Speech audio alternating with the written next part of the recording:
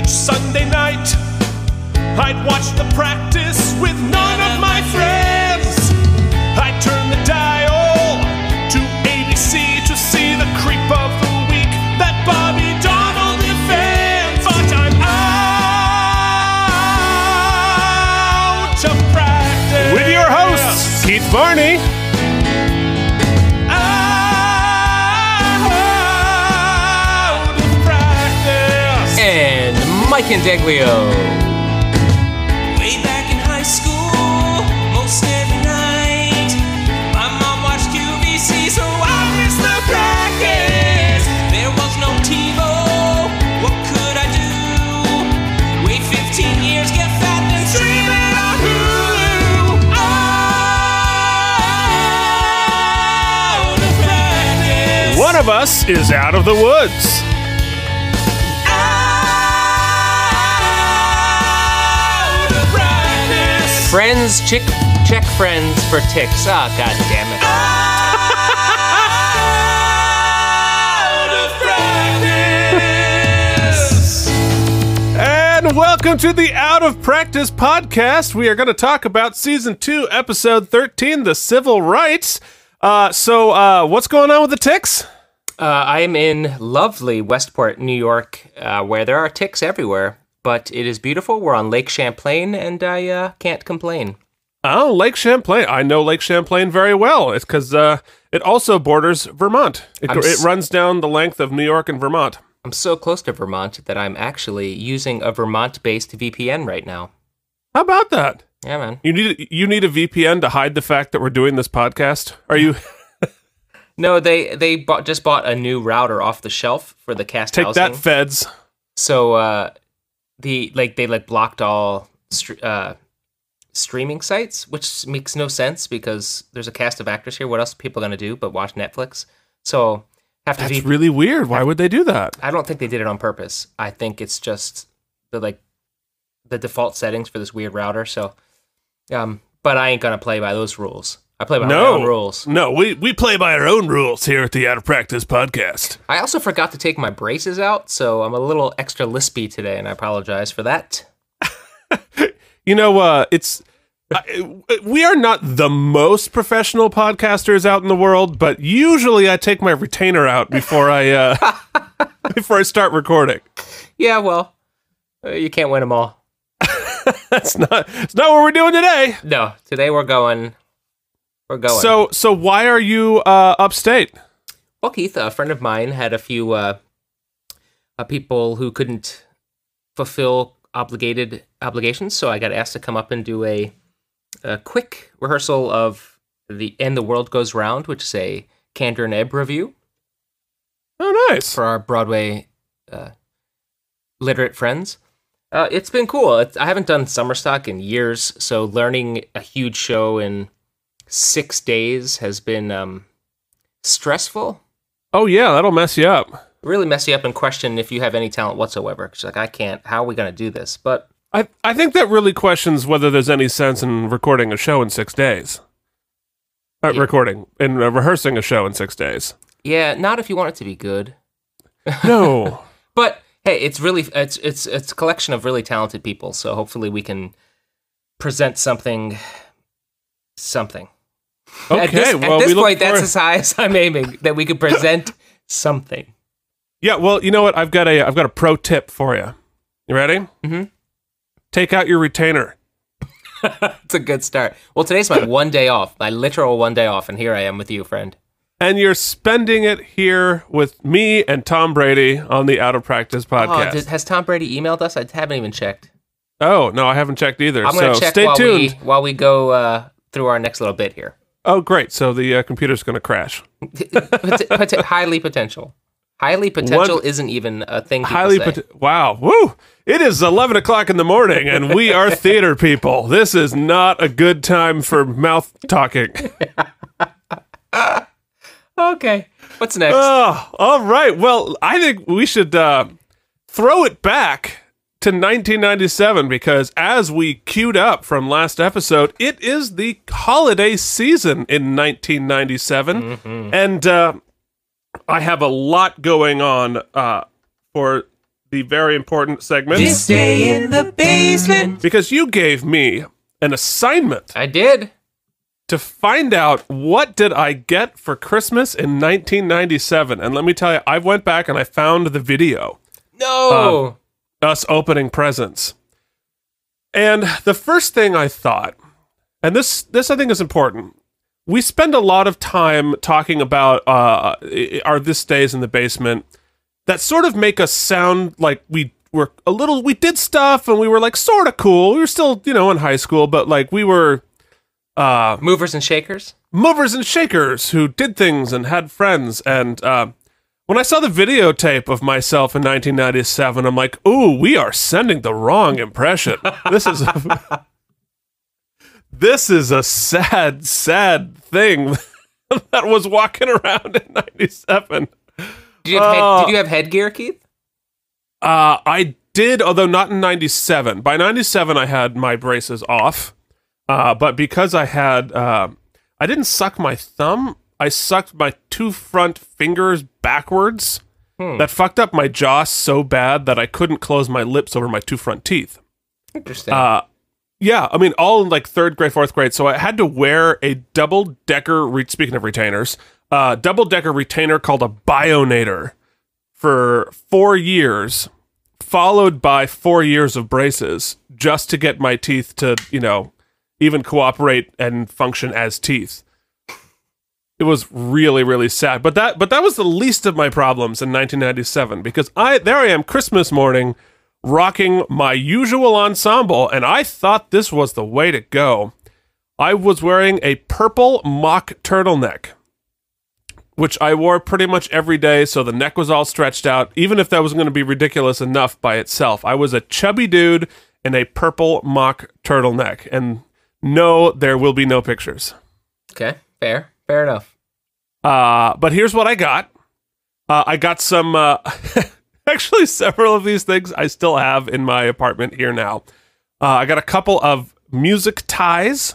With like the keyboard Ties with musical notes. Yeah, and such that my parents got for a fundraiser at our school that I still own, but I am prohibited from ever wearing. Fair. Jillian said no. She said, not a chance. I'm surprised she hasn't gone in with a pair of scissors.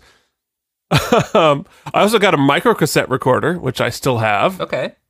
It's still used. With the little cassettes? With the little microcassettes, yeah. Which, it's funny because I got those in the 90s, and when I went to college, I got one of those mini disc deals. Yeah. Which the tech was cool, like the sound quality was great, but those things were so buggy. Very buggy. And a pain in the ass to carry none around. of them work anymore. Yeah, so I carried around this great recorder with this great microphone, recorded all this cool stuff in college, and then all the discs fried, and then it was just worthless. I should have just kept the old mini disc, and I say this as a tech nerd.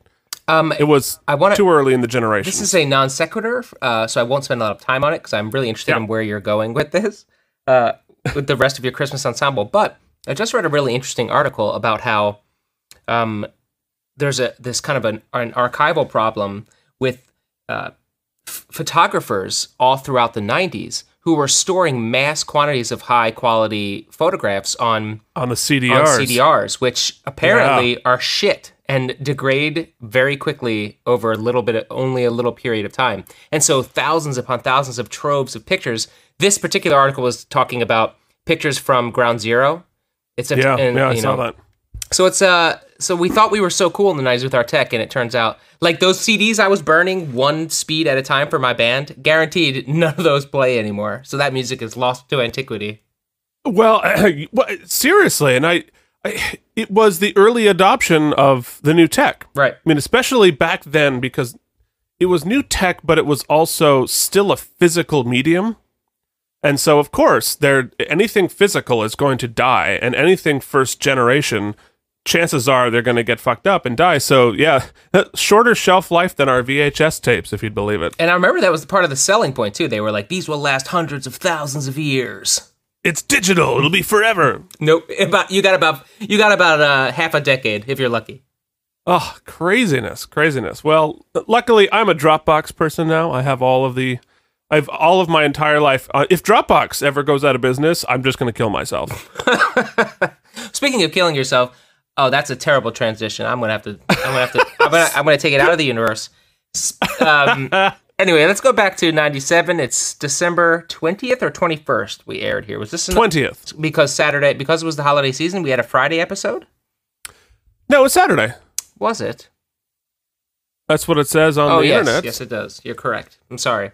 Go. Oh, well, all right. So my last assignment, that you gave me a lot of work this week. I did. Was to pull up my Christmas Cop-Out CD. And if you didn't hear last week's episode, why are you skipping around? Come on, you got to be a completist with us. What are you thinking? What are you doing? Jumping around. The look on your face when I said that. You're like, what? All right. This was the first year of, I think, 15 that I did. Jesus. Instead of giving real gifts that my family would have enjoyed, I put out an album of whatever nonsense I was recording that year. Sometimes it was demos I'd recorded throughout the year for various shows. Sometimes it was just like show tunes that people liked. Some stuff it was stuff that I wrote. But this first one, Christmas Cop-Out 1, which wasn't even called Christmas Cop-Out 1, this was my college audition CD. Oh my God. I know. I thought you'd be excited about that. So my voice teacher at that point wanted me to go and record a few things to send out to the colleges to get my audition, which it worked. To be fair, it totally worked. So we went into the studio and recorded some amazing gems like this one.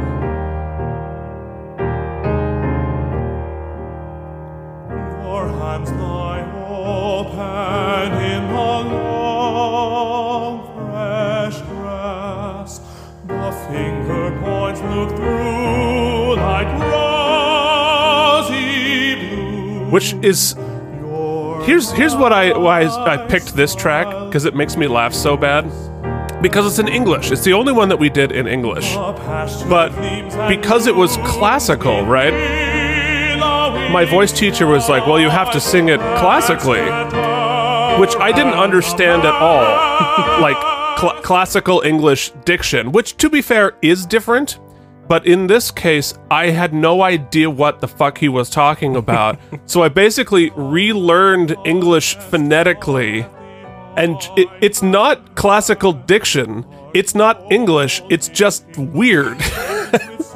So I'm singing English like someone who was not a native speaker.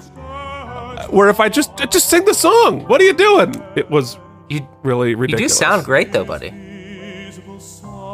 You know, for a 17-year-old, it was. I didn't know what the fuck I was doing. I still don't know what the fuck I'm doing, but at least you went on to get some proper training and kill it. Well, I have to be fair, my voice teacher at that point was really, really good. I mean, he still is. But a lot of the technique I learned back then with him, I still use today. So in podcast bumpers heard round the world. By our neighbors, by our sad neighbors. All right, so moving on. What were you doing Christmas 1997? Well, it was my brother's birthday on this Saturday. Oh, happy birthday. But I'm not going to take any time to spend on that. What I thought, since we're talking about fuck you, brother, classical singing, staying in the classic realm, I wanted to remind us that even though you and I were going through dweeby phases, I actually got... Phases? Yeah, well, I was trying to help us out. I believe I did get a new guitar this year, which is big news. Oh. But I wanted to spend my this day in the basement remembering that in 97, specifically on this Saturday, we were in the midst of classic Saturday Night Live. Some classics. Oh. And in fact... Well, by the definition of whatever era you're at, everyone has a different classic. True, but this was a truly great... Some of the greats were on, and I wanted to just remember that on this night, when the practice was airing, this also aired, this classic. Well, I'm excited. Now, as your father probably told you, my name is Matt Foley, knew it was Farley. And I am a motivational speaker. He was a... Big Yes. Of course, With a big I style. picked a news clip of it, not the actual clip, because I'm an idiot. But it's the living in a van down by the river where he falls through the table and goes to the door and stuff. Oh God, it's classic. Oh, that was the first one, first right? one, when, right. When like Spade broke, it was Yeah, really and funny. Christina Applegate. Right. Yeah, well, we just we just explained exactly how old we are, That's true. what our go-to was. Of course, we know that. Yeah, good. That was a good night of TV. It was a good night of TV. In fact, I'm so glad that we're going to get to revisit two of the prime airings of that evening. Yes, indeed. All right. Well, so let's talk more about this time. It was a Saturday, and the number one song, if you'd believe it, No. was still. No! But I've got a new one. See how long it takes you to figure out Okay. who's singing it this time. By Norma Jean. Oh, I never knew you at all. You had the grace to hold yourself while those around I see you thinking. I got some thinking? country twang. they crawled out of the woodwork and they whispered. Probably the most famous singer of all time. They set you on the treadmill and they made you change your name. Much more famous than Elton John himself. And it seems to me you live Is it Elvis? like It's Elvis! Wow! never knowing. You found a cover of found- Elvis doing this? I got Fat Elvis doing Candle in the Wind. Wow, Fat Elvis. Yeah, although it's actually pretty good. It's a pretty good cover. You know, And even Fat Elvis, ironically, you're like, 'cause- man, his vocals are killer. No, dude can sing. And it was also, this is the original version about what's her name? Marilyn Monroe. Marilyn Monroe. And Elton John, I don't think ever knew Marilyn Monroe, says so in the song, but Elvis probably did. Yeah. Anyway, so we'll let Elvis keep rolling here. The top movie, get ready, The Beginning of the Reign of... do you know it? You should guess this one too. Titanic. Titanic begins. It's very interesting time because it only made 28 million the first week. It was one of the very few ones that the second week and third week were bigger than the first week. It actually started slowly because it was supposed to be a disaster. Because they were talking about they spent $200 million on a movie for the first time and it was a disaster, but turned out okay. Also, the impetus for our meeting, Keith. Was it? Oh, right. Well, no, it wasn't. That was the movie, not the... Yeah, but the movie led to the musical. No, it didn't. They actually debuted at the same time. Oh, yeah, I guess they would have had to been at the same time, yeah. Which is why we had to, every time we went to a show, like, are you guys... It's a musical of Titanic. It's like, oh, the movie? Which one? Are you playing Jack or are you I playing know, that's all whatever? people cared about. Oh, God, I hate that. My brother-in-law is the lead in King Kong, the musical on Broadway right now. And the number of times I have witnessed him get, do you play the monkey? And he handles it with such grace. You know what I think is I would not. kind of awesome, if I can speak frankly, that when King Kong came out, I felt like it got kind of raked over the coals a little unfairly. Wildly unfairly, yes. And it's the only real show from that crop that's gonna continue to run. Yeah, I mean, have you seen it yet? Yes, I got went on TDF. Like a candle in the wind. It's really exciting. Yeah, he's fierce. He's fierce. Yeah, Eric is an amazing actor. Yeah, I really enjoyed it. All right. Anyway, Yeah, well, that's your King Kong moment. So the last thing we have to talk about, December 20th, was Act 60. On the Burlington Free Press, the headline was Act 60 Opponents Push Plan. And Act 60, if you were a Vermonter in the 90s, you know what that is. If you weren't, you don't. But that was a legislation that was actually a really good idea. Goodbye, Marilyn. thanks, Elvis. The way Vermont was structured before Act 60, each local school district would determine their own budget. And the problem with that was there were some very rich towns and some very poor towns. And so the budgets of the schools would be... Oh, God. That's my fault. Doesn't exist yet. We're playing a budgets of the commercial, a schools- non-sanctioned commercial. non-sanctioned commercial. We're not getting paid for that. We're not getting our half a cent a listen. Anyway, so there's a huge disparity between the poor towns' school budgets and the rich towns' poor school budgets. So there was a court case said that's unfair because the kids are getting very different educations. So Act 60 basically revenue shared for school budgets, so that all of the budgets of the state would be pulled together and then given out equally throughout the state. And that was wildly controversial at the time because, of course, like the rich towns like Essex, which had IBM in it, they're like, fuck this, take that, poor kids. You know, like, don't take money from us. And it ended up being not that big of a deal, and the education system got better. Socialism. Socialism. Oh, boy. Okay. Do you hear well, that? it is. Oh, what's that? I hear the beginning of the actual episode approaching. It is. Oh, it's coming. It's coming. Here comes the original episode. Okay. We are talking about Season 2, Episode 13, entitled The Civil Right. It was written by 3 people, B.J. White, Joseph Teleshkin, and Alan Estrin. And this is an interesting trio of writers. B.J. White, this is his only IMDb credit. Huh. Which lends me to believe it's probably a pseudonym. Which is interesting based on the episode. And Joseph Teleshkin only has 5 IMDb credits. He did 3 episodes of The Practice, did some Touched by an Angel, and interestingly is an ordained rabbi. Okay. And the last writer is Alan Estrin, who has 11 credits. Also wrote on The Practice and Touched by an Angel, and he wrote a cheesy TV movie called Bare Essentials, which when you see the bikini-clad ladies on the front, you're thinking, ooh, I know what's going to be bare. I definitely thought it was a kid's show about bears. No. Bare as in B-A-R-E. Unfortunately, disappointing. I looked it up. No dice. Okay. It was directed by David Hugh Jones, who, previous to this, directed 4 episodes of David E. Kelley's Picket Fences. He'd done some TV stuff, but he was primarily a theater director. He directed a whole bunch of Shakespeare and plays, mostly in the West End, but also in New York.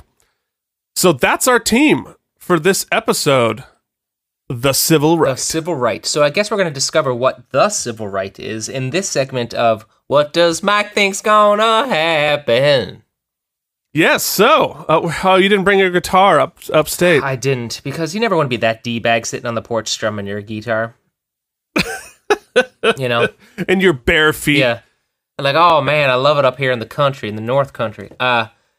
So... Picking up chicks on the quad. What you won't hear today on the episode is the previously on, and what it dealt with was, first it showed a bunch of Jimmy's commercial. They retreaded the 555 Grunt commercial. Jimmy the Grunt. Which we learned about last episode, but which aired 2 episodes ago. Uh-huh. If that makes any sense. In our screwed up world. And then they closed the previously on with one of Eugene's closings where he discussed race relations in America. So I can only think that we're going to have yet another introspective foray into the world of fucked up race relations in the United States. Well, we're about to find out. Let's find out.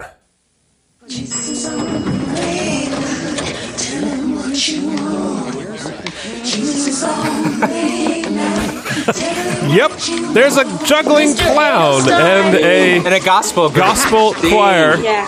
Dean. You're next.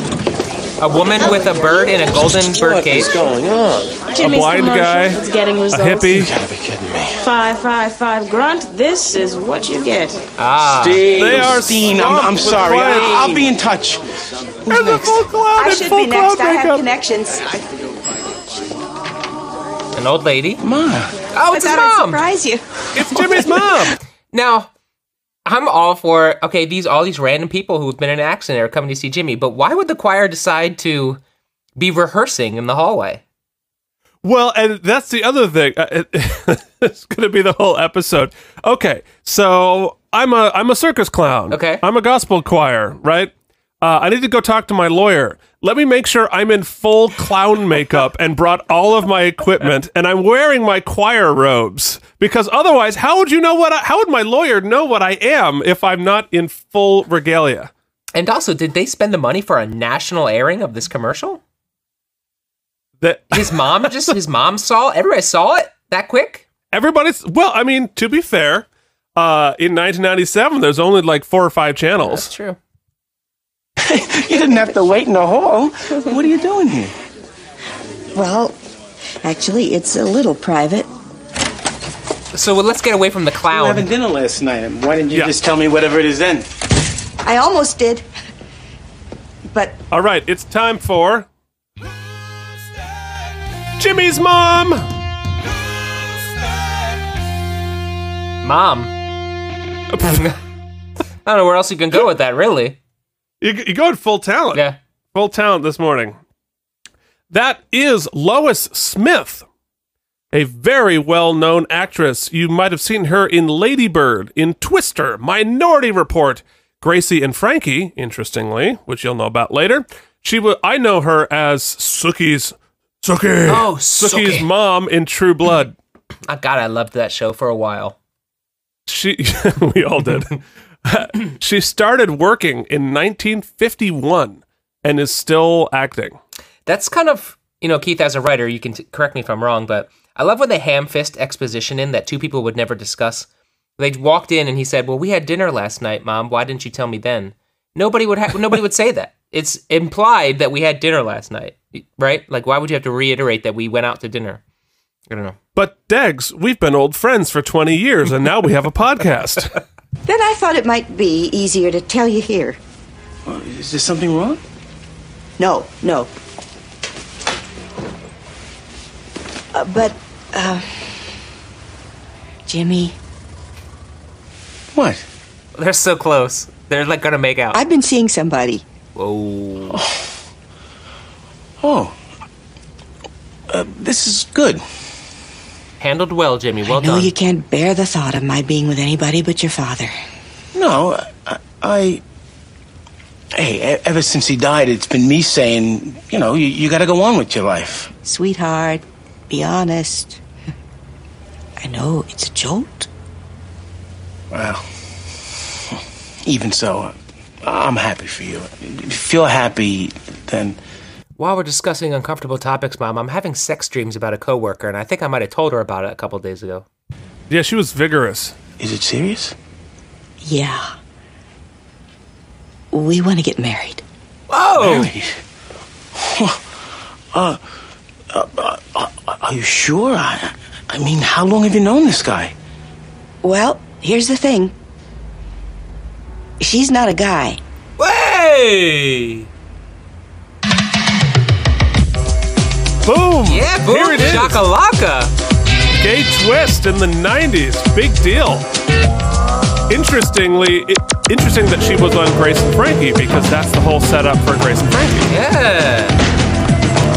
Good show. Do you watch Grace and Frankie? I watched the first season. Enjoyed it. I think... Anyway, so this was... Oh, go ahead. No, it's just... Sam Waterford's been on the show, hasn't he? Or did we make that up? Sam Waterston? Yes, he is. Yeah. Sam Waterston and Martin Short. Right. Sheen. No, I mean, have we seen Sam Waterston on Practice? No, we have not seen him on the Practice. Law and Order. I'll Fly Away. That was a good show. Oh, hey! Hashtag FX. Hey, you all set? Almost. Porter, victim takes the stand. Big day. What about the second rape? Where do we stand? Man, those CRT monitors, they were so big. Huge. We'll call hearing on that is on Wednesday. I'm hoping to wrap up break number 1 before we move on to the next incident report. In my bag. His father keeps calling me. What do I tell him? Tell him he's got a wonderful son. This office setup, Keith, we've got the candy bowl out. Is this still season 1? It's a good question, because I've started to wonder. It feels like all of them are from season 1 after the first couple of episodes. I can tell by Bobby's hair? By Bobby's hair. That's where we're at. That's where we've we're at. got to be running out of them soon. We gotta be. Although, The way the office is set up does look that way. We have to see the conference room. The conference room is the tell. Yeah, it's the old school one. Are you... Is it like romantic love? Yeah. Yes, Jimmy. Are you... That's how it works. You know, dual sexual? Or are you... Did he say dual sexual? I'm gay, He Jimmy. said dual sexual. Not gay. You can't be gay.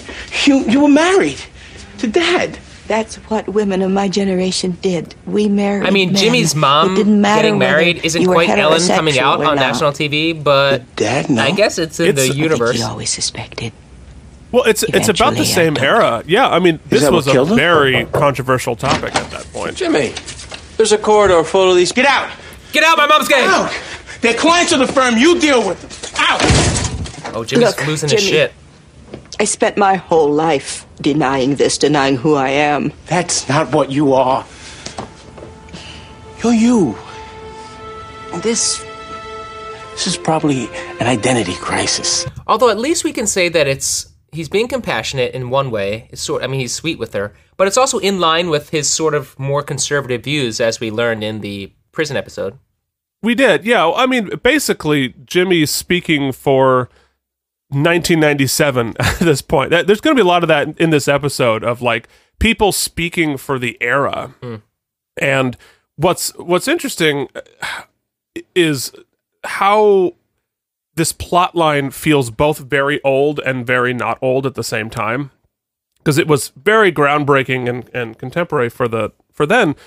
Now it all feels sort of silly, but I think that is a not silly, but like the fact that he gives a shit seems silly by today's standards. But we have the luxury of living in a place where that's not a big deal. But there are still a lot of people in the world who are going to think like Jimmy does here. It's the 90s, kids. Big suits and lesbians. You know, I read somewhere where people can think there's something that they're not because of things that have nothing to do with what they think it has to do with.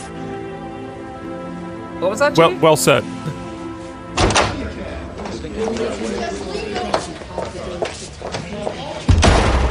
Hey! I came in know to see him? the grunt. Oh, I'm embarrassed to say it. I thought maybe that was Cameron from Modern Family when he walked in. Oh, he was probably like 10. I know. It quickly dawned on me that it was not him and that I had probably fat-shamed this guy, but oh well. Now, you're not the grunt. The grunt is tied up at the moment. Right. I'm working triage. What's the nature of your claim, please?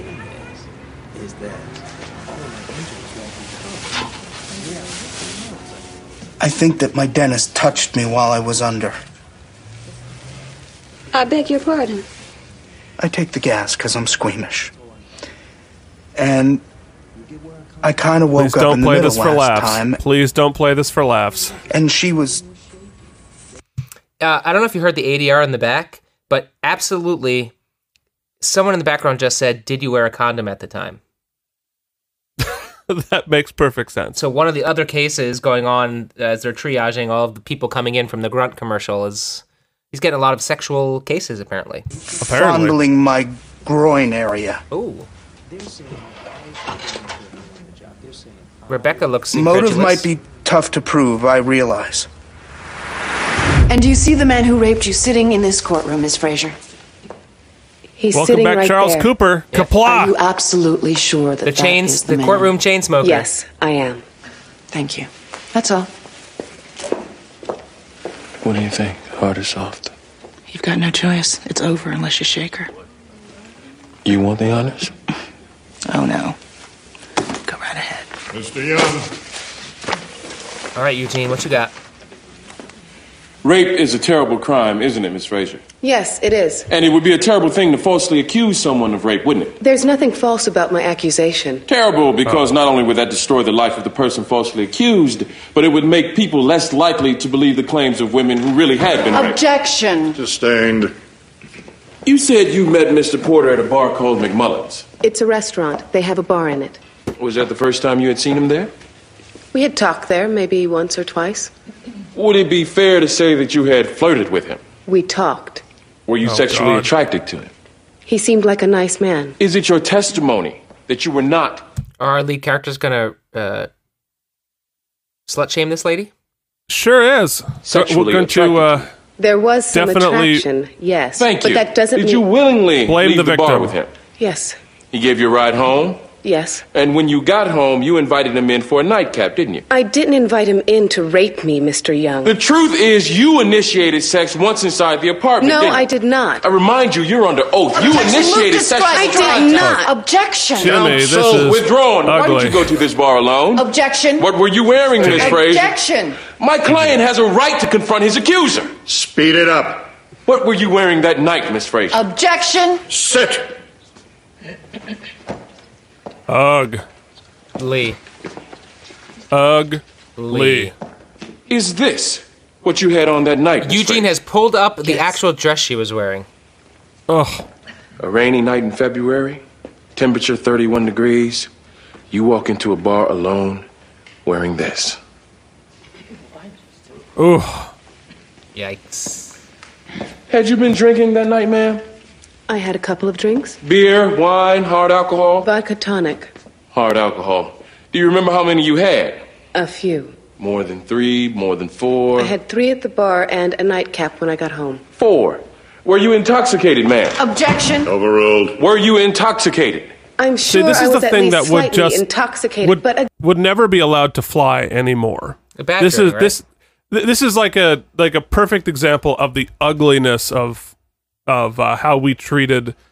Well, we still treat to a large extent rape victims in 1997. This was only a couple years after Anita Hill.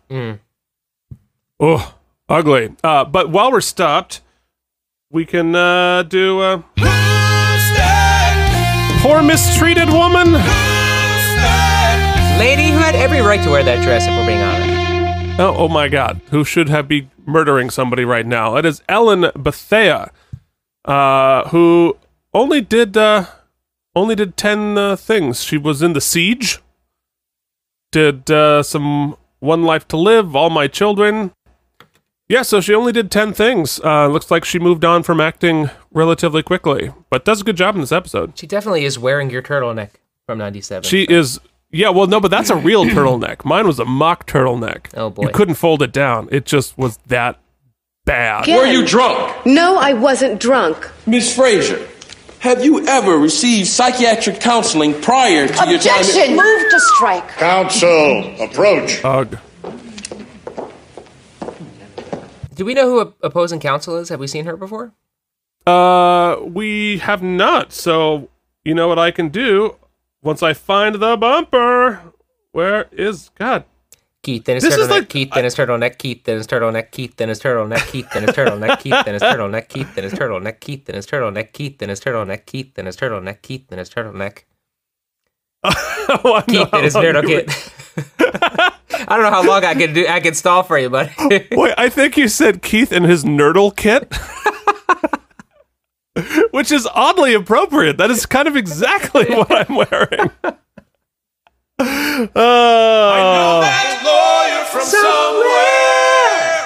That is Maria Del Mar, who you might know from, she was on 24. She was on a show called Blue Murder, which I don't know.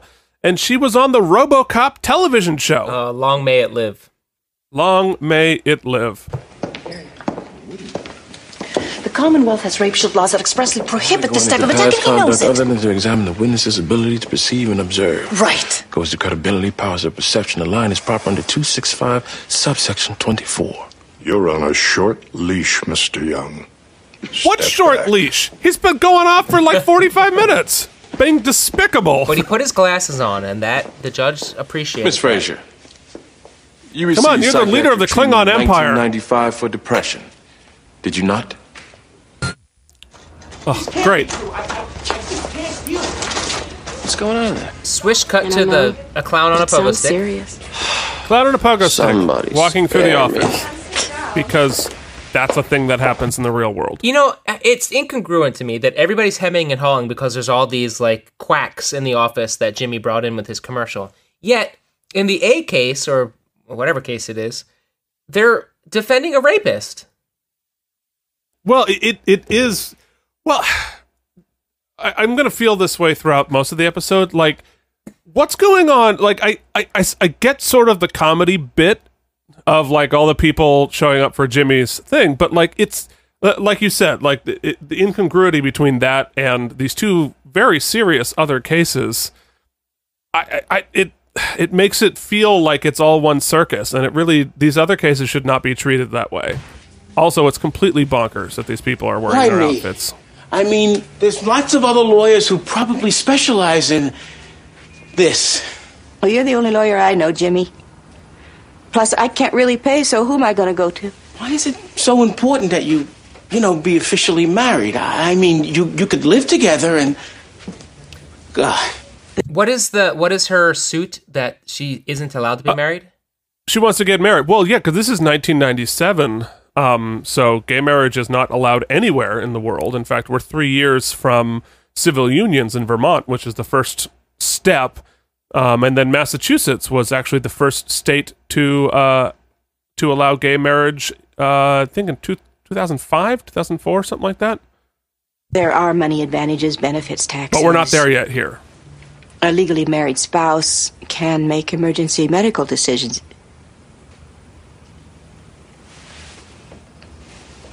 But mainly, we love each other. We want to be recognized as a couple. I gotta be honest, Ma. I think it's sick. Wow. Disgusting. I'm sorry you feel that way. That's not the way I raised you, and I don't think it's how your father raised you. A cool flip, though, because usually this conversation happens the other way when it's presented. You know, the child telling the parent, I'm gay, and the parent responding that way. So it's interesting to see a flip in her saying, I didn't raise you that way. Yeah, no, that is an interesting point, yeah. You're coming into my office asking me to help you marry a woman. I wouldn't be in here asking your help, Jimmy, if it weren't so important. We'll reduce to aggravated assault 2 years. I can't take any jail time, Cindy. Eugene, he's going to do jail time anyway. He's up on another rape right after Fine, this but one, I can't recommend he take time on this case. It's her word against his. She invited him in. She'd been drinking. No physical bruises. He's a convicted rapist with a rap sheet. But the jury doesn't know all that. From where they sit, there's reasonable doubt. It would be malpractice for me to recommend jail time. Oh, you're afraid he'll sue? I'll take the offer if it's all suspended. You can get your jail time on the next case. Are you it's a kidding conviction. me? You should be glad to get it. I got goosebumps. Fun job you got. All suspended? No time served? On this case. But the conviction will definitely be a factor in sentencing on the next case. Wow. If I'm convicted. He's a serial rapist. Right. That's great. So I think it's time for... Serial rapist!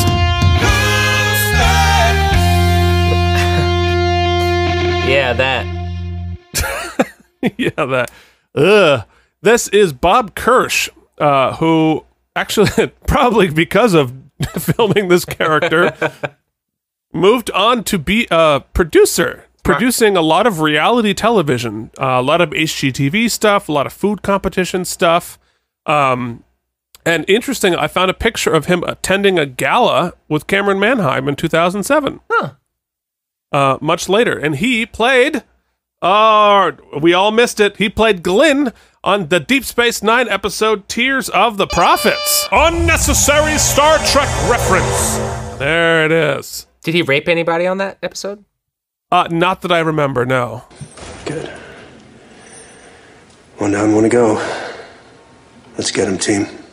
Wow. The judge still has to sign off on the plea bargain before it's official. He seems lovely. We're going back in tomorrow. Let's get him, team. Good job. Thanks. It's not the end of the world. Not the end of your world, maybe. It's not your mother. My mother's dead. Hey, this is worse. Trust me. You think so, Jimmy? I don't mean to be insensitive to your loss. But at least you got all your memories intact. Mine. It's like my whole foundation has been ripped out from under me. If you don't know who your own mother is, how could you know anything? Nothing's real anymore. Come on, Jimmy. Bobby, we're Catholic, and so are you. The Catholic Church has relaxed a little bit on homosexuality. Oh, yeah, right. And they lightened up on evolution, too. I bet they say it's the gays who come from monkeys. You're being nuts. Wow. It's unnatural. Jimmy, whoa. It's unnatural. You're making podcasting difficult, Jimmy. Well, I mean, he's speaking... Actually, in both of these cases, he's accurately articulating what many people believed in 1997. You know, and the same thing with Eugene. I mean, Eugene's argument there, as despicable as it is, a lot of people thought that way in 97. A lot of people still do. I think it was probably 70-30 in 97. Now it's 30-70, but it's still... People think this shit. Yeah, you know, although I will say, and it's yet to be seen, we're going to find out, but in the death penalty case, they were able to really put in some really human beats in order to abruptly show the evolution of Jimmy's opinion and his so thus far, and we have 30 minutes to go here on this episode. I've yet to see them handling this as I don't foresee them handling this as deftly, but we'll see. I have to take the case. She's my mother. Mother asks the son to do something, he does it. Of course I'm going to do it. Lindsay represented 2 men against an insurance company last year. A lot of that research will be applicable. Okay? You might have to call in a favor, Bobby, with Lindsay. Do you know your sleeve length offhand? 35. Okay. Well, our tailor is coming. We'll take a few quick measurements. Now, we also have this in Eugene's charcoal. buying a suit, It's, obviously. pretty stunning. No, I like this color. Fine. Would you like me to pull a few combinations? No, thanks. I think I'll be fine. This is Brenda, our tailor. She'll mark your sleeves and you'll be on your way. Brenda is the rape victim that Eugene tore up in court. And she is working at the tailor shop. What? That's the man. Miss Fraser. This man raped me. What's going on here? This man raped me. I got raped in my home. Then this man raped me again in court. Whoa. He's the lawyer who said I had it coming. Brenda. He said I asked to be raped because of the clothes I was wearing. He said I invited what happened to me because I invited a man into my home. I invited him to rape me. That's the man who did it. That's the man. You were just doing your job, weren't you? Just doing your job.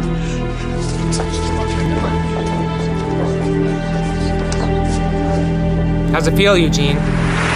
Yeah, all right. I appreciate this. To me, Constitution means how well a person can hold his food. Well, don't get your hopes up. Congress moved fast on this. Same-sex My marriage. hopes Jimmy doesn't know what the My hopes are that Constitution the judge is. will order He's a it to go lawyer. straight. Jimmy. Ma, hi. This is Lindsay Dole, our Constitution specialist. Why does his mom keep waiting in the hallway for him? Can't he pick her up? Well, Pleasure. yeah, fair amount. Nice to Fair meet question. Oh, it's mom's girlfriend. This is my friend, Michelle Sardo. My son, Jimmy. Hello. Hello. I've heard so many great things about you. Fiancé! Lady who's been all up in your mama's naughty bits. That is Rose Gregorio, who did a ton of episodes of ER. She was also on Murder, She Wrote and on Doogie Howser.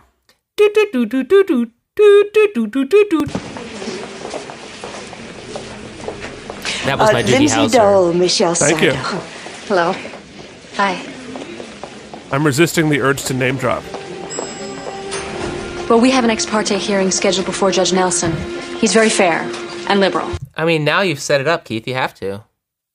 No, I already mentioned it. I've been in his house.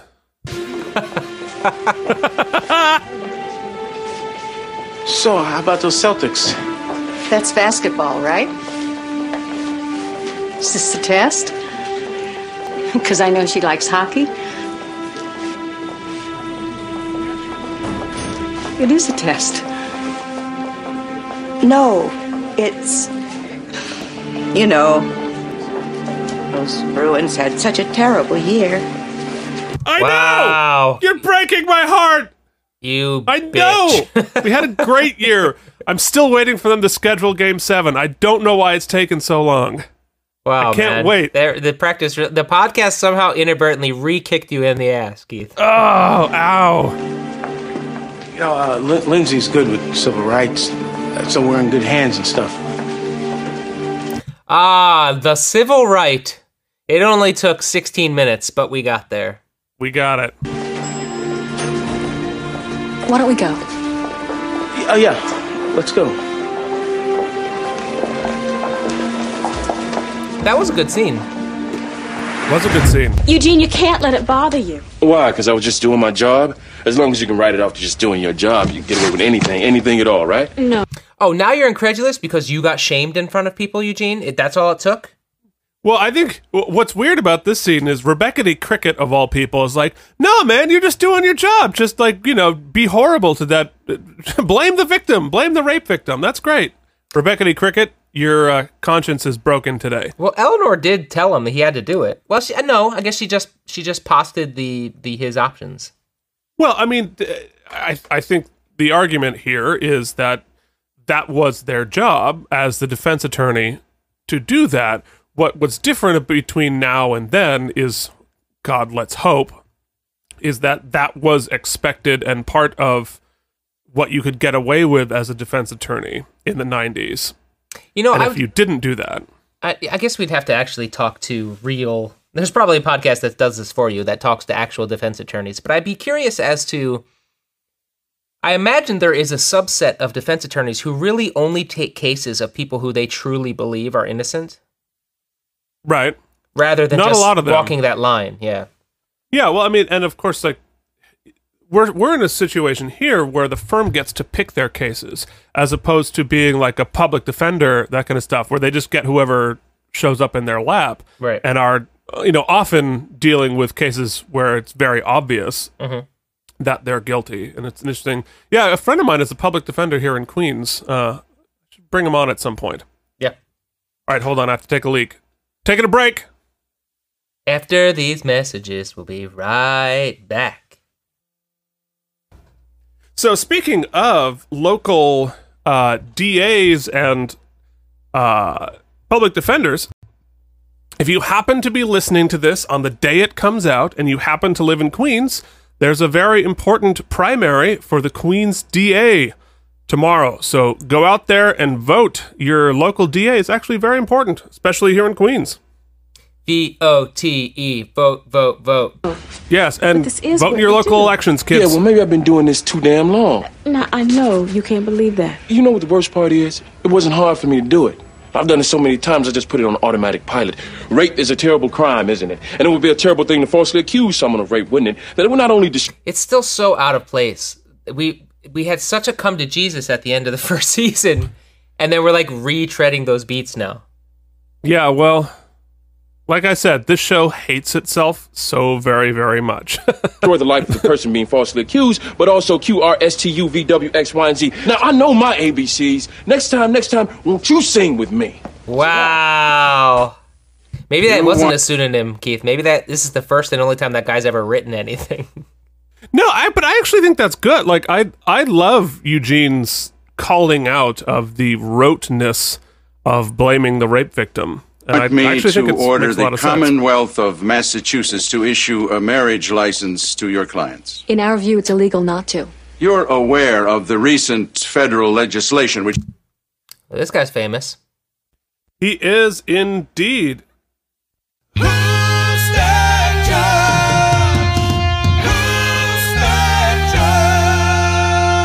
That is Mitchell Ryan, who you might know from Dharma and Greg. He was in Liar Liar on Murder, She Wrote, and he was in Halloween 6, the amazing Halloween 6. I think it's probably one of the worst of the series. Oh, for sure. And for me, he plays Riker's dad on The Next Generation. Unnecessary Star Trek reference. Where they get into a climactic father-son battle playing a game called Ambujitsu. At which point they're both blindfolded and hit each other with clubs. That was my nickname in high school. In Bujitsu? Yeah. I wanted to say, Keith, that you can find this lovely man's headshot, along with all of the guest star headshots, on our Instagram, Out of Practice Podcast, where Keith does a lovely job of compiling all of the guest stars for the week and makes our podcast look head and shoulders more professional than it is. Yes, and you can see all of them on the outofpractice.blogspot.com, where we have a definitive ranking of every episode we've watched thus far. And yeah, check it out. And while we're talking, leave us a review on Apple Podcasts. That'd be really, really helpful getting more than Tom Brady listening to us. So Tom, I hear you. Review us. Yes. Once you vote tomorrow, then go and vote for us on Apple Podcasts. We need it more than your local DA. Yes, as opposed to the person determining the future of the criminal justice system in Queens, deciding how we're going to treat defenders, deal with cash bail, deal with social justice. Life is all about priorities, buddy. We believe that legislation to be unconstitutional. You do? Yes, we do. As attorneys at law. I see. Good job, Jimmy. You've dropped a bomb on my desk. There's absolutely no chance of me ruling on this ex parte. I'm going to notify the Attorney General's office so I can hear oral arguments from both sides. In wide open court? Yes, counsel, wide open court. That's the way I... Because, Keith, in essence, isn't this case truly about oral arguments? Like to do it. No. Oh, I just thought maybe I earned a cricket. It might be but, more appropriate to do this. No, you don't even get a cricket for that. Okay. Chambers. You realize, and maybe this is news to you, straight people also let's do aim that. for tomorrow morning, 11 o'clock. Not once they're married. Tell him what you want. Why are they still singing? You got a gospel choir. Tell him what you want. Jesus is on the main line. Tell him what you want. While we wait for our lawyer, we're in full regalia singing gospel. Guys, we're going to go discuss our case tomorrow at 7:30 a.m. Make sure to wear your robes, everyone. Yeah, make sure your robes. Why does Bobby look sad? If I had a gospel choir in front of me, I'd always be happy. We're good. Very good, but... So, we have a case. They can't reject us just because we're Christians. It's against the law. Could you guys be quiet for just a minute? I'm trying to now talk to the lawyer. So now... This is our meeting. First Amendment. It's a synagogue, Ms. Burrow. They can reject you on Christianity. It's a reformed synagogue. Listen to them. We're good.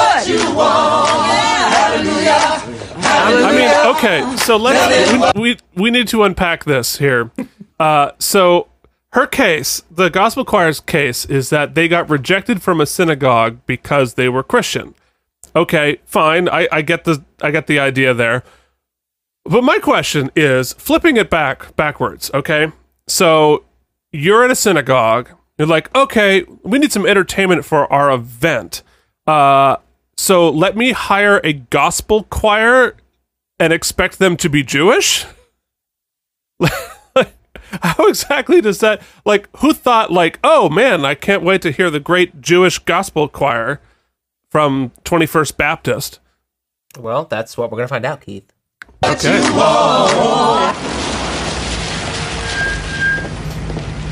We're back on our soundstage in LA. Mm-hmm.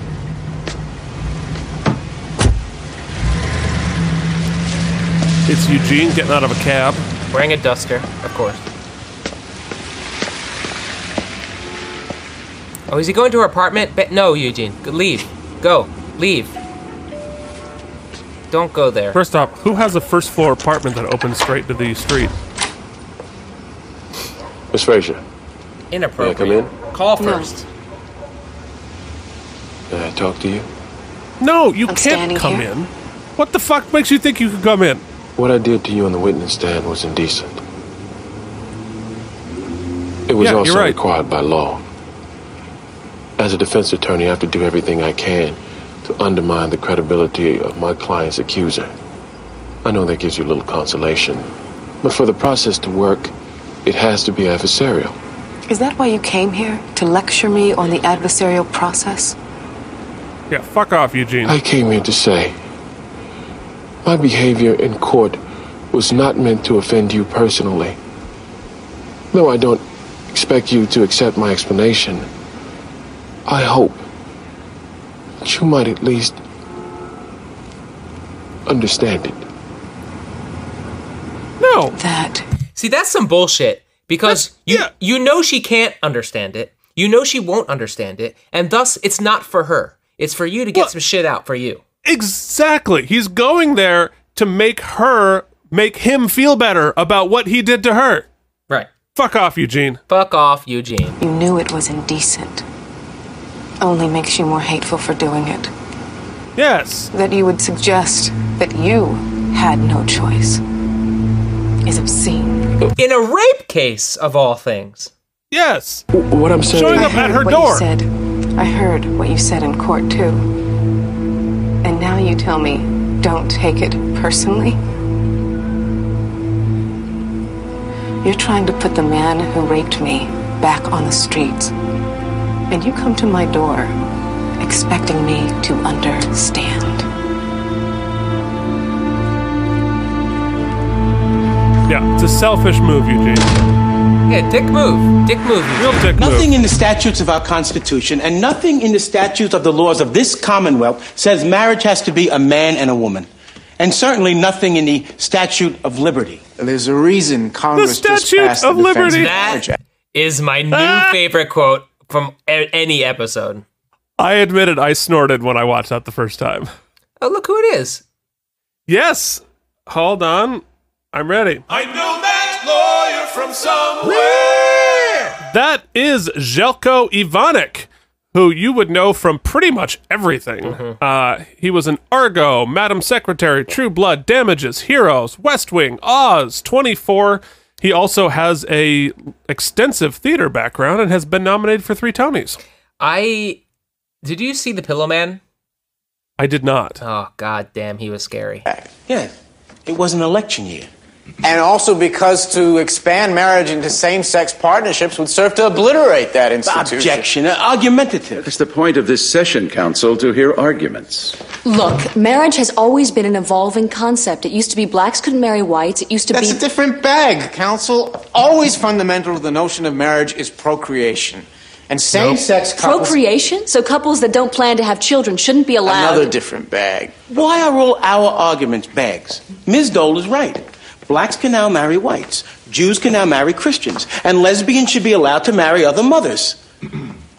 Ah!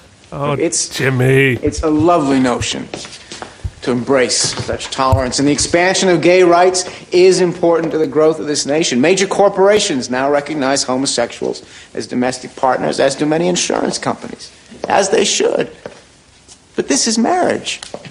We're talking about the sanctity of marriage. He's so good. Yeah. More than half of he's which good in everything. sanctities end up in divorce. Cut to it, Counsel. Okay, what's next? Same-sex marriage? Sure, we can do that. How about when 3 people want to join in union? All the same arguments of love and family apply. Why shouldn't we let them? How about 2 brothers who say it's central to their sexuality? Now, that's really sick. Continue. Jimmy. Where does it stop? Jimmy. Should sex education in school include homosexual sex? And what about fidelity? Obviously. What about it? Same-sex unions, and don't anybody shoot me here, but same-sex unions aren't founded on fidelity the way heterosexual couples are. Oh, really? Are you gay? Yikes. Me? No, but I'd still like to know the authority for which he says that. I referenced Andrew Sullivan. Are you gay? Yeah. Well, you know, this is... Again, it's very similar to Eugene's situation here, where like this is a very accurate representation of the arguments made against gay marriage before it was legalized. Oh, still being made. Well, yeah, true. The leading enough. advocates of same-sex marriages who says that a homosexual union requires a greater understanding of the need, I repeat, the need for extramarital outlets. Monogamy is not essential to same-sex unions. Monogamy is fundamental to the institution of marriage. Okay, As I said at the beginning, Congress using thought hard no court would assembly. allow a single President anecdotal Clinton even is against Quote, same-sex to marriages, represent regardless whether they an ask entire or tell. concept. What they're asking here is to pry off a very dangerous lid. I respectfully submit that you say no. So dangerous. And Bobby and team changed the course of Mr. homosexual Berluti? marriage rights in 1997. We'll find out right now. Move to strike. Your Honor, can we take a minute? Move to strike? I panicked. Move to Dummy, strike. Jimmy. There's an empty room up ahead. It didn't go well, did it? No. No, your son's I a can argue moron. this thing, but it's such a long shot. I think you should finish. Me? Coming from the sun, it'll be more effective. Yeah, but you're the Constitution expert. You know the argument. Plus, which it doesn't make her sick. Hey, I'm here, ain't I? Fan. Will you tell me, Jimmy, are you really here? Hey, Ma, you're good at guilting me, but this isn't exactly the time after what you just did to me. What did I do to you? What did you do to me? What did I do to you? I'll tell you. You march into my office and Yeah, what announce did she do to everything him? was pretend. That you're something else. That's right, Jimmy. I pretended. And I pretended mostly for you. Don't you think that I sacrificed enough? To pretend. My whole adult life was something I wasn't for the sake of my children. Oh, do you have any idea the sacrifice I made? That's your job. That's your job as a parent. When does the job end? You're 35 years old. I'm 62. Keith? He's only we're older than 35? Jimmy. Come for me. Oh, fuck me. Oh, man, that was a truth bomb I didn't need today. Forgive me for making you so sick. I'm not going to let you get away with that. You didn't just come out of some closet. You charged out. Before I even had time to absorb anything, you're asking me to go to court, to make a big case out of it. You did this to hurt me on purpose. And I won't let you kill me! Jimmy. The reason she came to your office is because she knew how you'd react. And she thought if she could get you to convince some judge to accept her for what she is, maybe you could somehow come to accept it. Look, I'm sure you're a very nice person, but I don't understand. I have 3 children of my own, Jimmy. I understand. And I bet they were real supportive, like liberal adults. They threw you a big coming out party. As a matter of fact, they didn't. To them, I don't really exist anymore. So I do understand.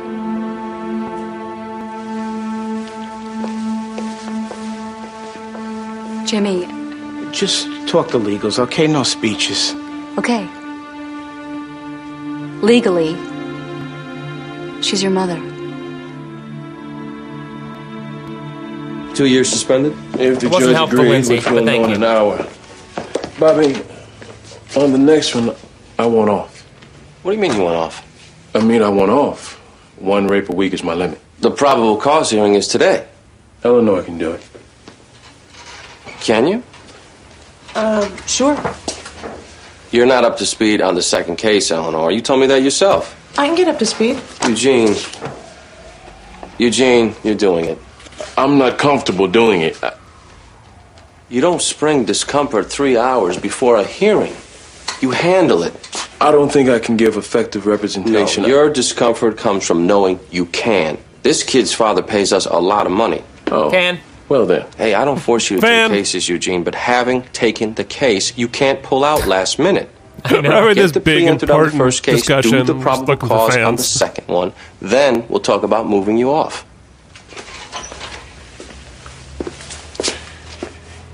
You giving me an order? You want me to give you an order? Just because I hate pulling rank doesn't mean I won't. See, Bobby's hair looks like new Bobby.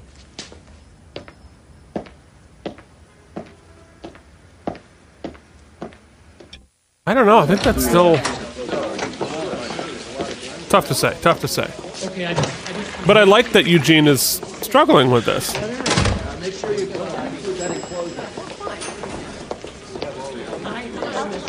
Mom, yeah. Jimmy sees his mother distraught.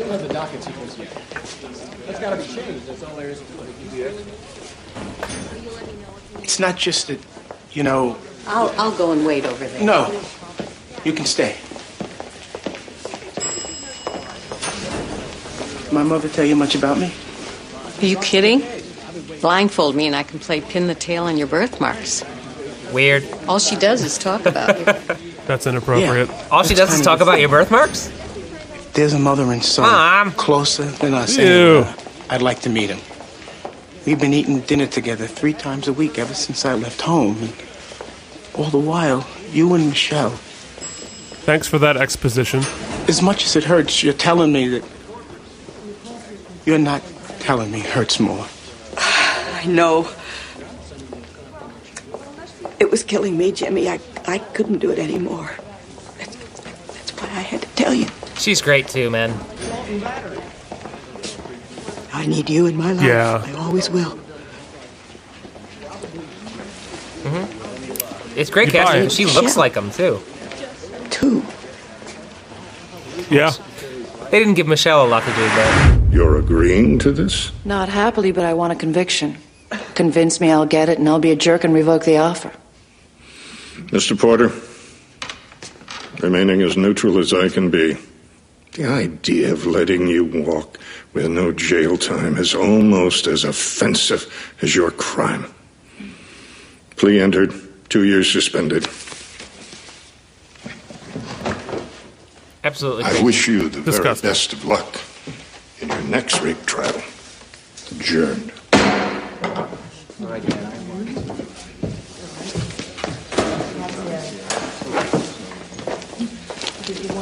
But happens, Your still probable happens, cause hearing is in the all BNC. too often. On the other case?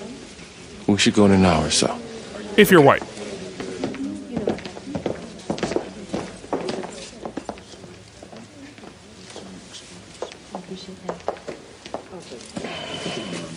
Excuse me. Please do not go talk to her, Eugene. I wouldn't.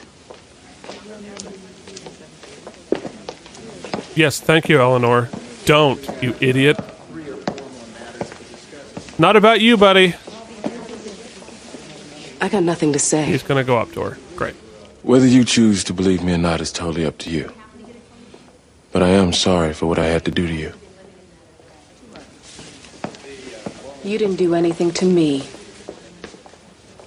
You attacked a total stranger sitting in that witness chair. You're here feeling sorry for the person you met in a clothing store. You want forgiveness, Mr. Young? Go find some other anonymous rape victim you chewed up. Apologize to her.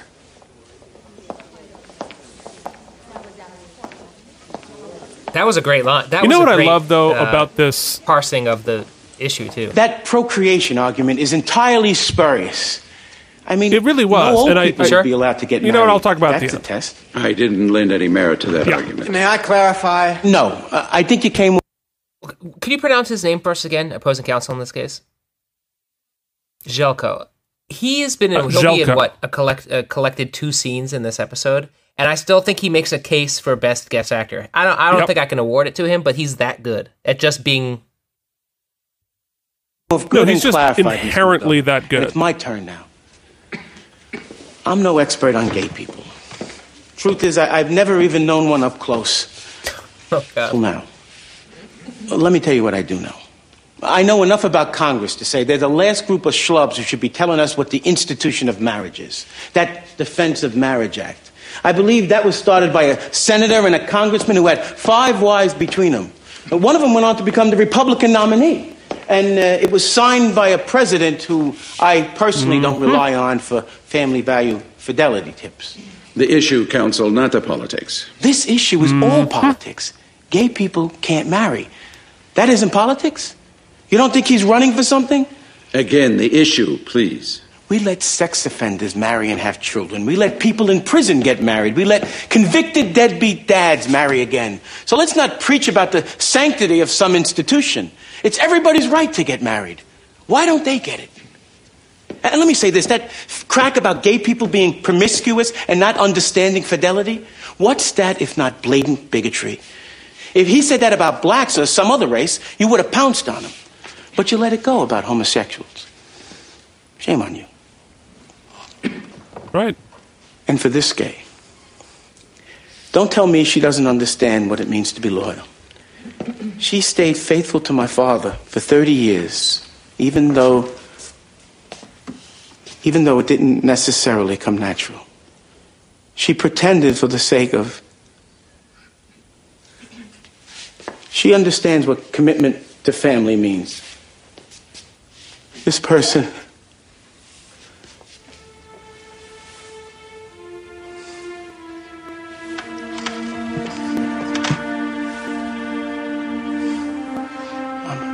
her son.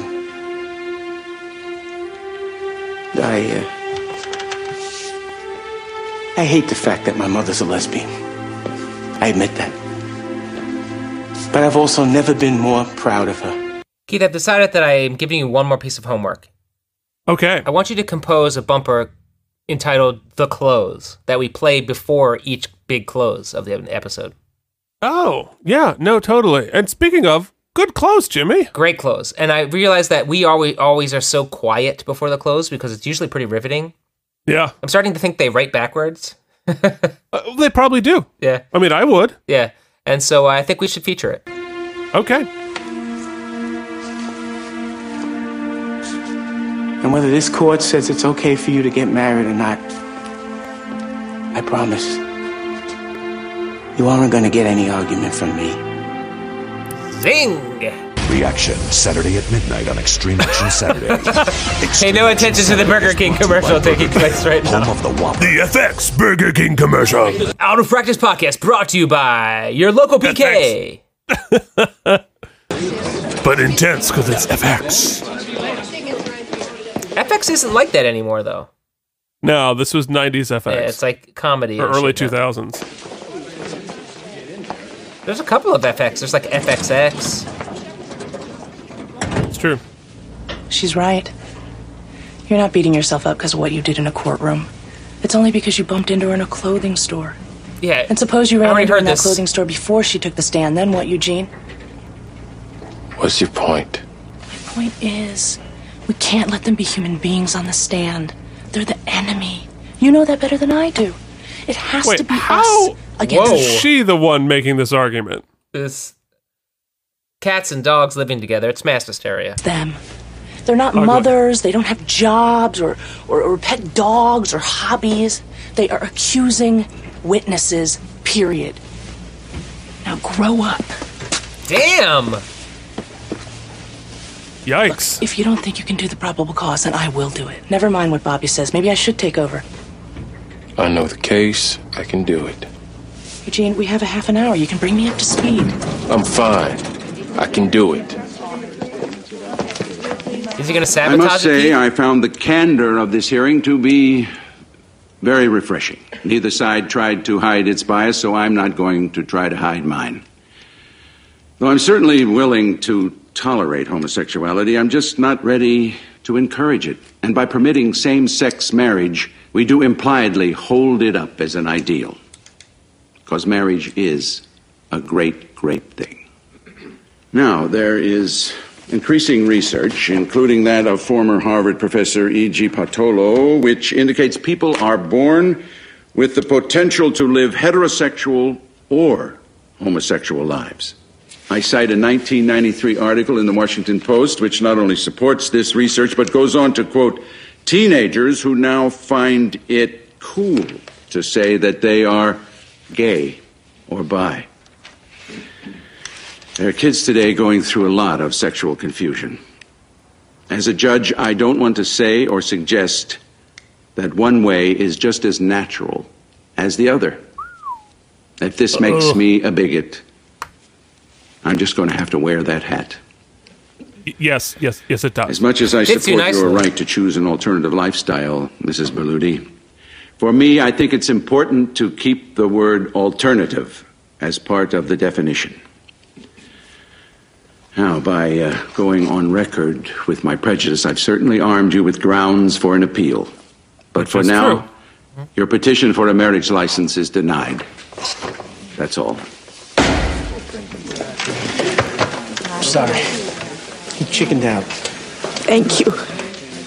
The truth is, I think I got my victory listening to your closing. Do you know how much money that cost us, Mom? If you just wanted me to accept you, you cost us our firm a shit ton of money. You know what? I got a crazy idea. What? Just let me make a quick call. Let's go on a boat, and I'll marry you there. Do you they're bringing all the crazies into the office for the marriage. Mary Beth, take this woman, Michelle, to be your, well, unlawfully wedded spouse, to honor her, to love her, and to cherish her till death do you part? I do. And do you, Michelle, take this woman, Mary Beth, to be your wedded spouse, and promise to love her, to honor her, and to cherish her till death do you part? I do. Who gives the bride away?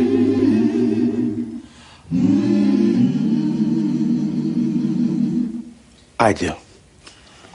And who gives this bride All right, you got me. Yeah. Goosebumpies. I guess I could do that.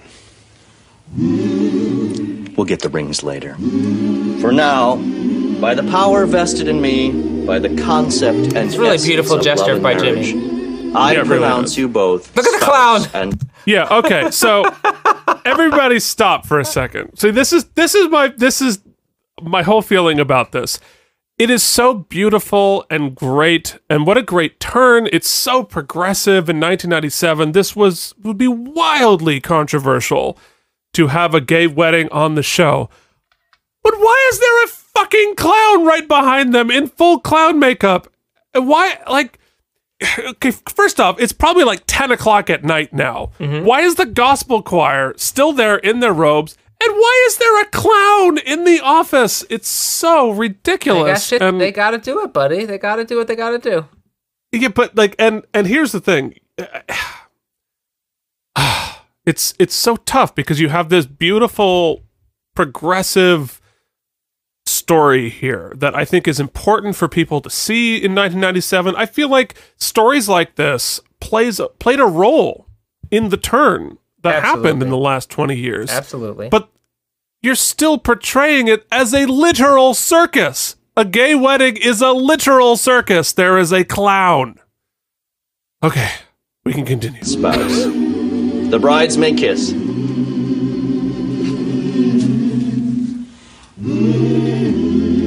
Ooh! Get it! Yeah, you had a gay wedding and a gay kiss on television in 97. Big deal. We better put a clown in. We better put a clown in. But there's a clown. Thank God for Mama. Oh, appropriate song choice. For Mama, she told me how to pray. Thank God for Mama. Thank you. What do I call her? Mom. To call her Mom? Dad? I think Michelle would be fine. Are you okay? I'm fine. But I don't want to hear nothing about the honeymoon. Gross. Okay. That's fair. Yes. Me neither, to be honest. Cheers. Cheers. Will never change. Just call on his holy name. And Miss Burke, do you see in the courtroom here today the man who raped you? Yes. Could you point him out to us? He's the man sitting right over there. The record will reflect the witness has indicated the defendant, Henry Porter. Nothing further. All right, Eugene, here's your big moment. Mr. Young? Are you okay? Yeah. Get your shit together, Eugene.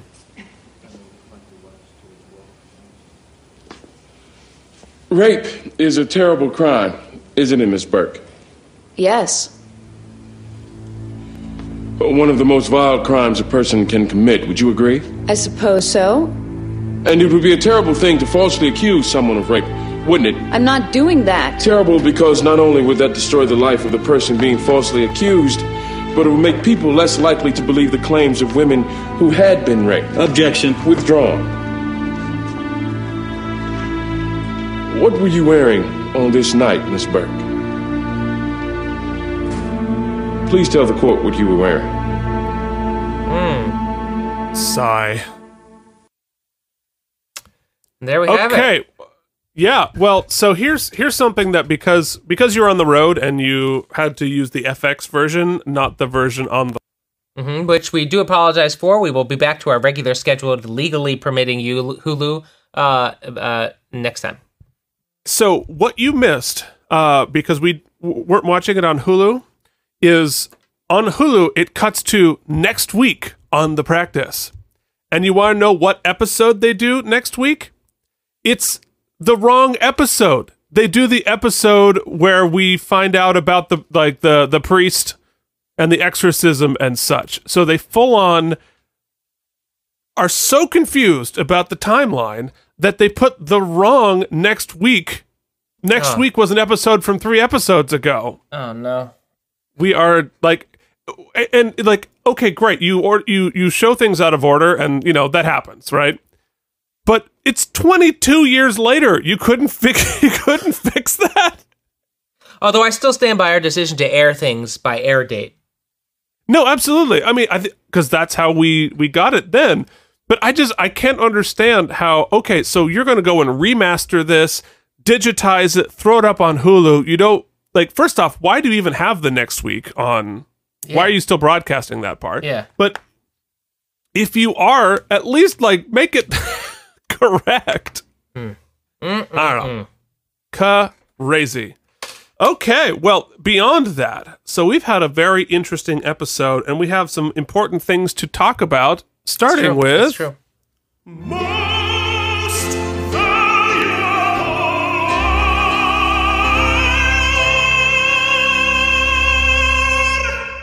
Which is a very interesting call for this episode, because we have 2 things that we see in the courtroom, and one is a very valiant loss, and the other is a really despicable win. And it's tough to say, because most valuable lawyer usually comes down to, regardless of whether or not we agree with the outcome or the argument, did this person do the best job as a lawyer?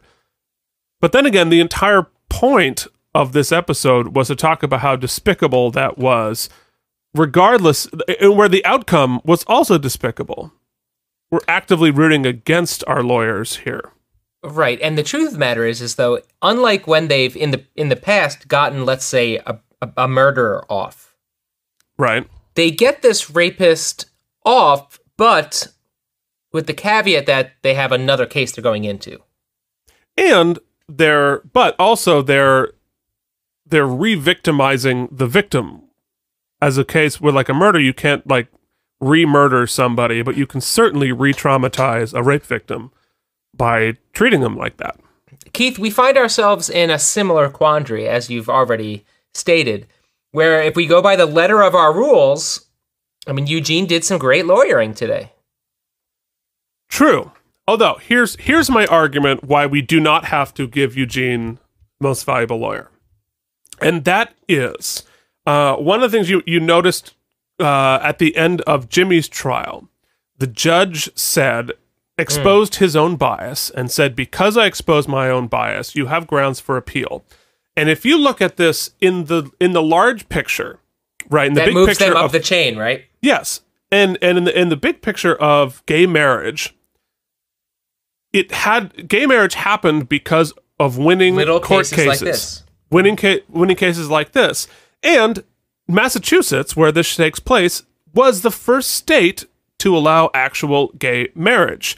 So, looking in the big picture, Jimmy went and I think chipped against the wall against gay marriage. And so in the big picture, even though he lost that particular round, I think he did some really good lawyering, building the larger case, even as fictional though it may be.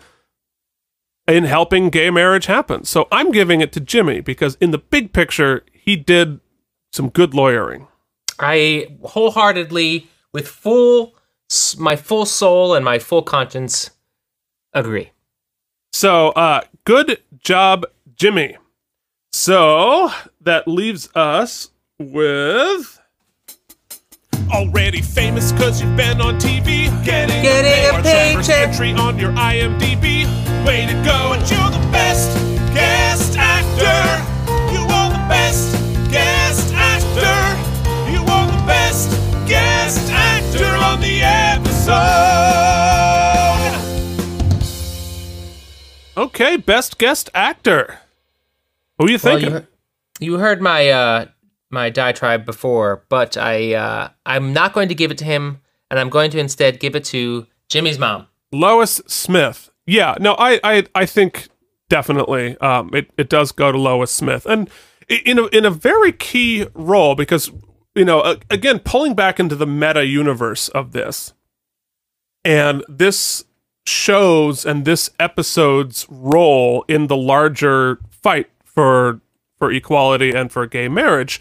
Having an actress who's able to bring the heart and soul and believability to this character, this really does, in the real world, help chip away at people's homophobia.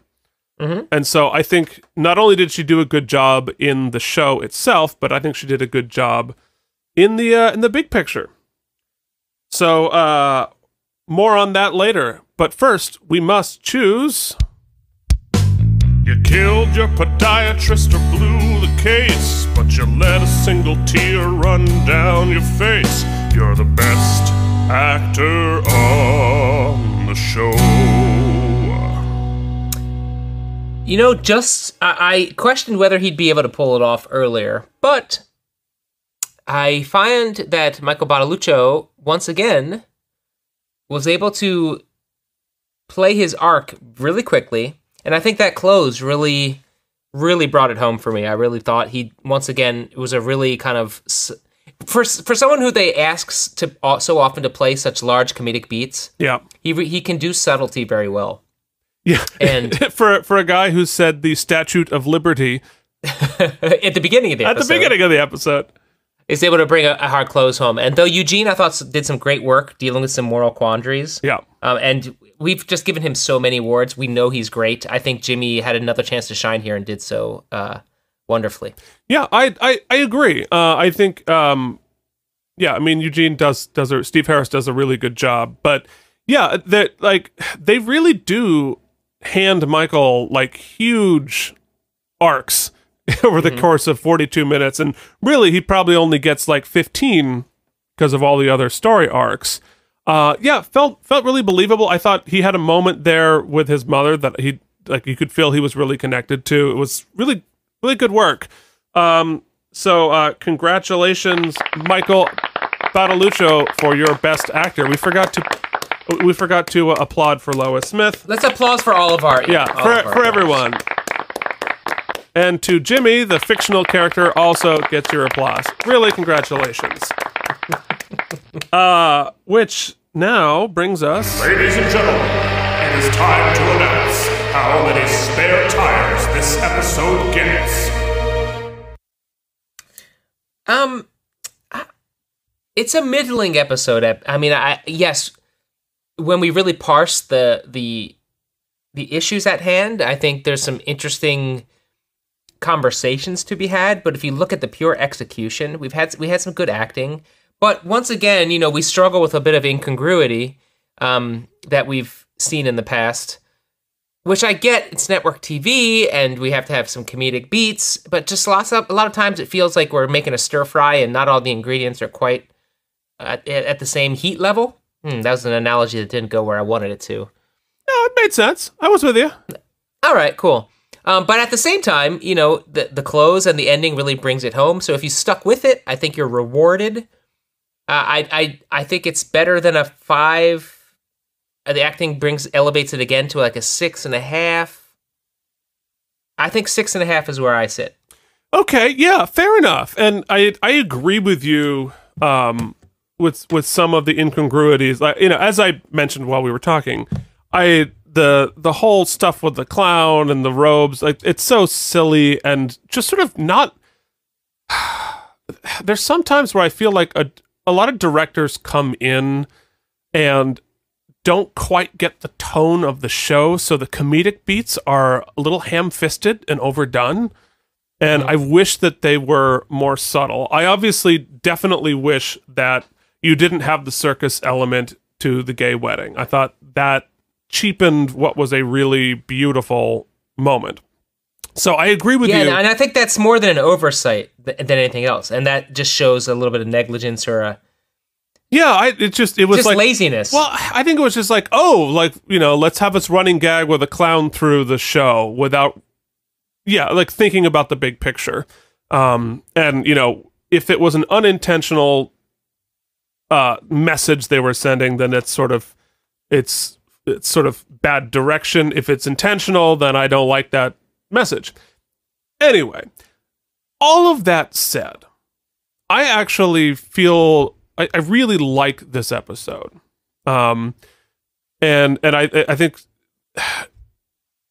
like I said before, it articulates what we were up against in 1997 in a lot of different ways. And in a way that we are still up against in much of the country. Because we live in New York City, we have the luxury of not living in this world very much anymore, but it's still very much there. I think, again, pulling back to the meta, it was really important, you know, like the Ellen moment, like a lot of these things, it's important that this was on television. And unfortunately, you know, so few of the things that they're articulating on this show have changed since then. You know, so much with the racial bias and the policing, and like there's a lot of it just like, fuck, that's exactly just as bad as it was back then. This is something that really has changed. And, you know, it feels dated in a good way, that people just, you know, that most people no longer feel this way on this topic. And so I think from that standpoint, it's not only a good representation of the issue, it is also good that it was on television. And go ahead. Yeah, I think that's also an interesting experiment in what we're doing here, in that, you know, since you watched this at that time period, and I'm now watching it outside of that vacuum, you know, it's nothing. These things don't exist. I should have said it. They don't exist in a vacuum. So for me, it's harder for me to equate how progressive it really is at its time period, right? Because I'm here, I'm now. I didn't see it then, even though I lived through it then. No, sure. Well, and you have that touch point. No, that's a really good point, because I remember watching this in '97 and being like, "Oh shit, they just did that on television," and now it seems like, oh well, why are we even talking? Like, why is this even like a thing? You know, but I'll say one more thing about it, because I have a connection to this type of a story, because at this point in my life, my grandparents were in the beginning stages of advocating for what became the Civil Unions Bill in Vermont. My whole family did. Ironically, none of us ended up being gay, but whatever. We were, you know, that was a big deal. And so it was only 3 years later that the Civil Unions Bill passed in Vermont, and my grandparents spoke in the Senate, testifying on behalf of it. Oh wow! So my whole family was very. It was a big part of advocating for this. And the reason I bring it up, not only because I'm just sort of proud that they were on board with that, but I asked my grandfather, because he you know, grew up in the 40s, 50s, and sort of conservative, and didn't understand gays, didn't, you know, wasn't okay with any of it. And it turned in the 80s, and he like literally has been advocating for gay rights since the 80s. And I'm like, okay, so what turned you? Like, what turned you around on that? Because like, none of your kids are gay, none of your grandkids are gay, you don't have any relatives whatsoever. And it was actually his church, the CCP church up in Burlington, was always advocating and fighting for gay rights. They got thrown out of the presbytery like 6 times because they were in favor of gay marriage. But what I asked him was like, so what changed? And it was exactly what this episode does right.